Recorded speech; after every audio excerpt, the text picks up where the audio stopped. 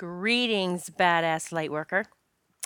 You are listening to Stepping into the Light with Julia Treat. That's me, your host, from juliatreat.com. Thank you so much for joining me. And I just have to give a shout out. I have been reading your reviews. I believe I was on iTunes. Yeah, I was reading the reviews on iTunes this morning, and my heart was gushing with so much love, and I was giggling. Thank you so much. If you do have time, I would ask to please hop on over wherever you're listening to this, whether it's Podbean, Stitcher Radio, iTunes. Give me some stars. I would be so grateful, and leave me a review if you wish. I do read them, and they do mean a lot. So thank you again from the bottom of my heart. Well, today I want to talk about how to make your breakdown your breakthrough. Something crazy happened to me yesterday.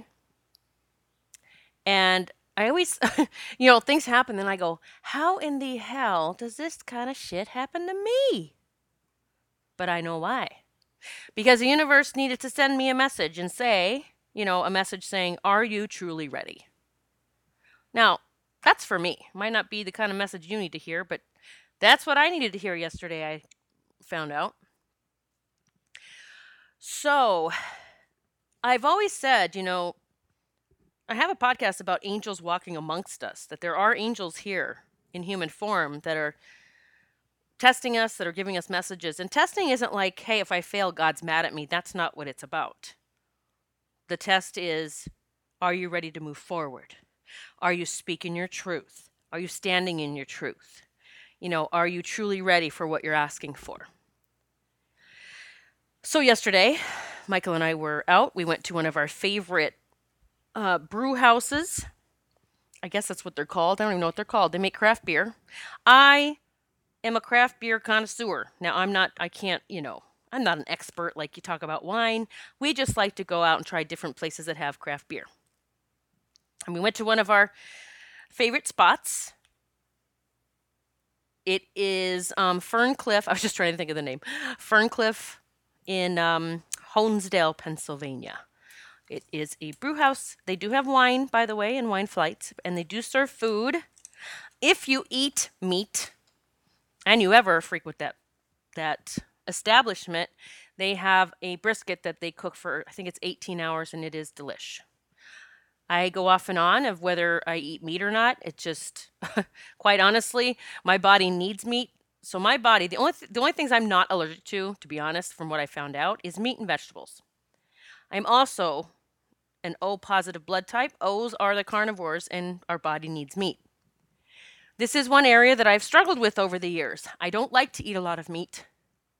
I just don't. But sometimes my body needs it. I don't know. I just went through all of that with you. But yesterday I had actually a veggie burger, and it was one of the best ones I've ever had. And they made it there at that establishment at Ferncliff. So had a flight of beer. I get flights, so you get little tastes. These little 4 cups full of beer, and this gentleman sat by us, a few chairs down. An older man. He said he was retired, I think from state police or something. I think he was from New Jersey, but now he has a home there in Honesdale, and he travels back and forth to both of his homes. And he was telling us how he kept pointing out this painting over by us on the wall. And I had noticed it, but they actually had a cooler in front of it. So you could only see like the top third of the painting. I had no idea what the painting was of. It was someone with long hair. It was a painting of someone with long hair, big eyes. I really couldn't even make out. I hadn't noticed it, much more than that. And so he went over and he was reading the little description of the painting, and he's like, walking back to his chair and sat down.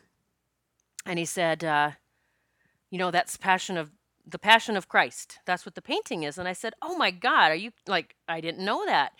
And, the little voice inside of me said, of course, because Jesus comes everywhere where I am. I always get a sign from him. And now there's a painting of him sitting right behind Michael, where Michael was sitting. So this gentleman said, I've had my eye on it. It's been here a year. I've bought 2 paintings so far from this place. Different, they put like local artists' paintings up in that establishment to sell them. And he said, I've had my eye on that one for a year. He said, I collect a lot of art. He said, because I understand how art can, appreciate over time. The value goes up. And that's really why he was purchasing art, at least from what he told us. So, a beer or two later, he's talking about, putting money down on the painting. And he calls the owner over and asks if he can put a down payment, put the money down, and he'll come back in a week or something and pay the rest and pick it up. It was huge. I mean, the painting was so large. And, he was just so upset that half of the painting, or, 2/3 of it, was covered by this cooler. I still didn't, I never went over there. I never did see the full painting. But for me, it was just the wink from Jesus. I didn't need to even see the painting. So the owner called the artist agreed, and so this gentleman gave his down payment. Now, in the meantime, as this transaction is taking place, there was 2 chairs in between us, myself and this man that bought the painting. So 2 gentlemen come in, and, really, lots of energy. You could feel it. The vibe was high, and they were sat down, and they were talking about how they'd been looking at houses.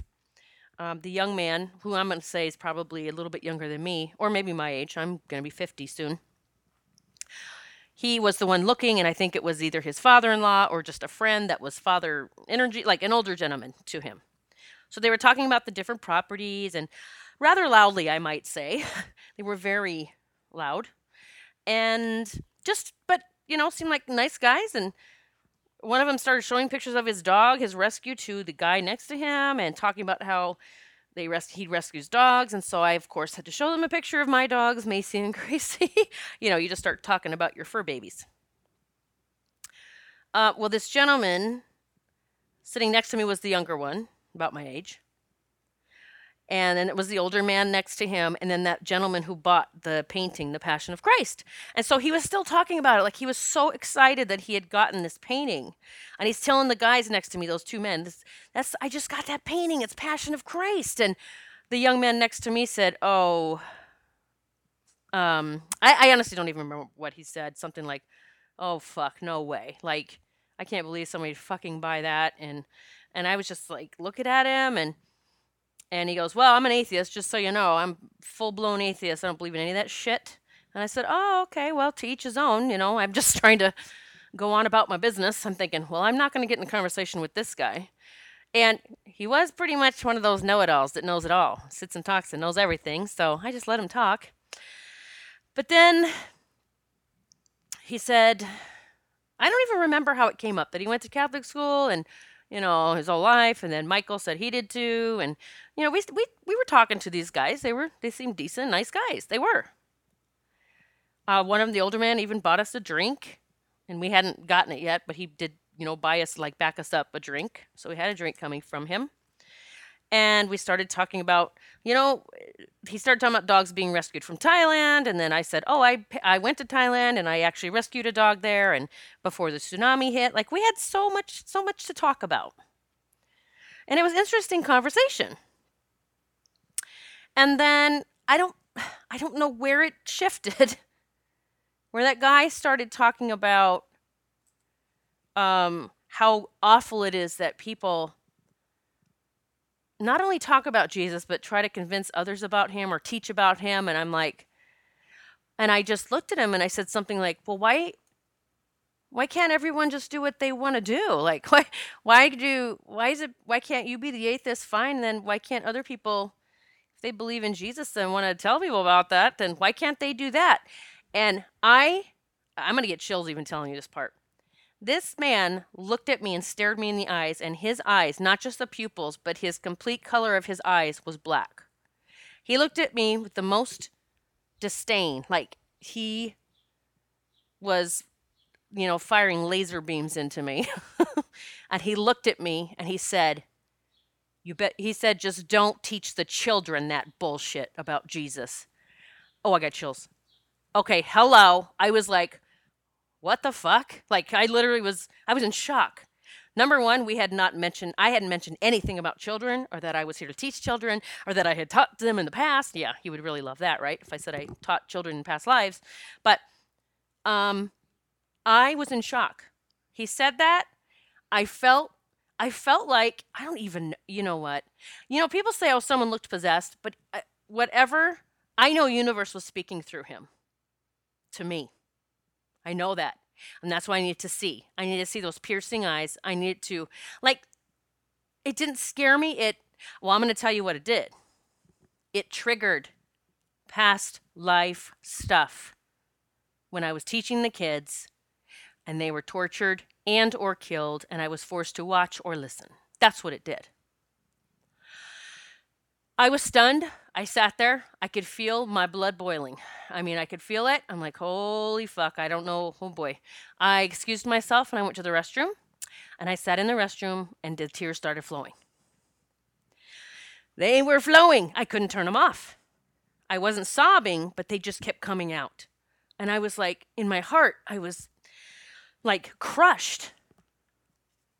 I'm just sitting there going, oh my God. It wasn't even like, what did that guy say? I felt the pain in my heart that still resided there from past life stuff. So I sat there and I started taking some deep breaths to calm down. And you know who I imagined, who I pictured? I'm not kidding. Meghan Markle walking down the aisle alone. And the poise and strength and courage she had. And I so like, when I watched her walk down the aisle alone, I was mesmerized by her strength. And so I started taking deep breaths and I started like taking from that. Like, you know what I mean? Just tuning into that and saying, yes, I have that kind of strength. I do. He just brought something up that still, I guess, has a little bit in there I need to heal. That's all it was. So I took some deep breaths and calmed myself down, got myself together, and it was only just a few minutes. And I walked back out and sat down. Now, I'm done. I don't want to talk to this person. I don't even want to sit by him, to be honest.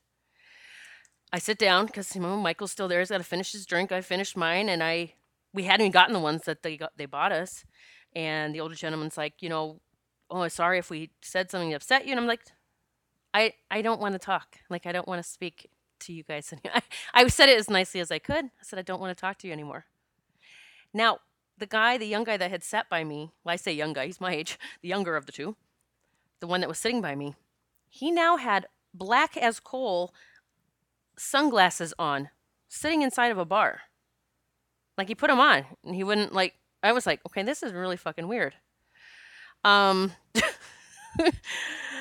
Sheesh. So, I, at that point, was in my mood that no way in hell am I going to sit here another minute next to this guy. Now, I'm always saying, don't judge. I wasn't judging. Doesn't mean we have to sit by someone we don't want to, though. And I didn't want to sit by him anymore. I was not enjoying myself.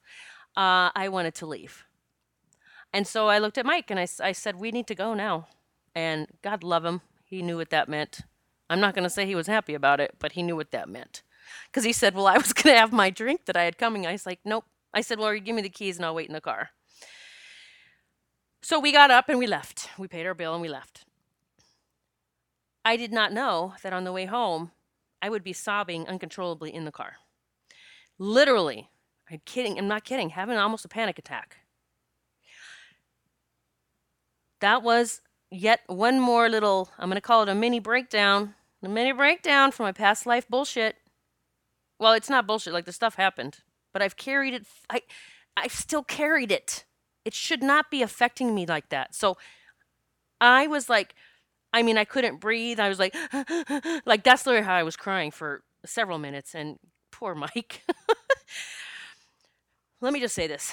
Mike is so supportive. He is as supportive as possible, and he's a beautiful and amazing partner and soulmate. And but he has not done the past life work. He's not gone back anywhere, so he doesn't understand when I go through that, or when it becomes that of severe, or when I become that out of it, like I can't stop crying. And he's like, holy cow, like this, all that guy, to him, it's like all that guy said was that, and it's upsetting you this much. He didn't even say that, but I knew that's what he was thinking. That's one thing with us being soulmates. We understand that we might not understand what the other one's going through. So I cried almost the whole way home. And I got home and I felt better, but I really feel like These were this rapid breathing, the panic feeling, like a that's how I was crying. I couldn't even like get a full breath. That was still stuff that needed to come out from the past. It still was in there. And universe sent me this message via this man to continue to help me get ready. Get ready to serve the children. That shit doesn't happen anymore. And even if it did, I was telling someone last night after all this, and I came home. I was speaking to a friend. I said, you know what? And I get it. Like I can see the past life, and I know even if that would have happened or I knew it was coming, I would have still continued to teach the children because that's what I was there to do. It's like, and I am in no way comparing myself to Jesus. Jesus did what he was here to do, knowing that it was going to cause himself to be tortured. But he still did it. Now, again, I'm not comparing myself to him. Don't even go there. No way.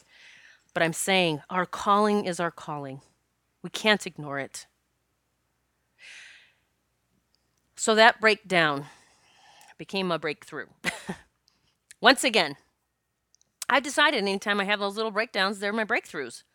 Because it's not woe is me. It's like, what is this about? What needs to be healed? Let's do it right fucking now. And I woke up with so much determination, pushing forward, getting the retreat going, serving the children and the parents of the kids and all of you. No fucking way am I backing down. And so what if something triggers me and I have to cry a little or I need to release something that's been pent up for who knows 2, 3, 10 lifetimes? Then I'm going to do it. And I'm not going to feel bad about it. I'm not going to feel guilty about crying. I'm going to fucking cry if I need to cry. And I'm going to tell Michael, I'm sorry if I acted like a freak, but it's what I needed to do. Take your time to get over it yourself if you need to, but I'm going to still do what I need to do.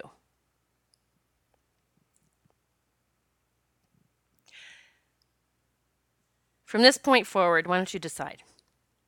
Anything that doesn't work out the way you thought it would, or you get triggered in a way that blows your mind like it did me yesterday. I mean, it blew my mind how upset I got because it was not from me here, this and now, this lifetime. I don't know how to explain that. It was deep-seated stuff that still needed to come out. I mean, for this person to look at me with black eyes and say, just don't teach the children about that shit, that bullshit and Jesus. Yeah, I mean, you get how that's the universe talking to me, right? Because we hadn't even talked about kids. I mean, I still just like am going, holy shit, did that really happen? But it did. The universe is going to send you messages in many ways. Maybe things you find on your path, like heart rocks and feathers and all the beautiful rainbows. And it might be some son of a bitch that's sitting next to you that's going to say exactly what your soul fears. I'm not mad at that gentleman. He was the messenger. I'm grateful for him. I didn't want to sit with him then. I would sit by him today. I needed to work through that. I needed to release the pain that he had, that had been brought up by his message. Not even that he brought up, it's his message. It's God's message. God continues to make sure that I am ready. And I'm fairly certain he's doing the same for you. When you have these times show up, whether you call them breakdowns, setbacks, whatever, if you embrace that it's your breakthrough, what can I learn from this? What is this really about? Let me see this through your eyes, God. You will triumph.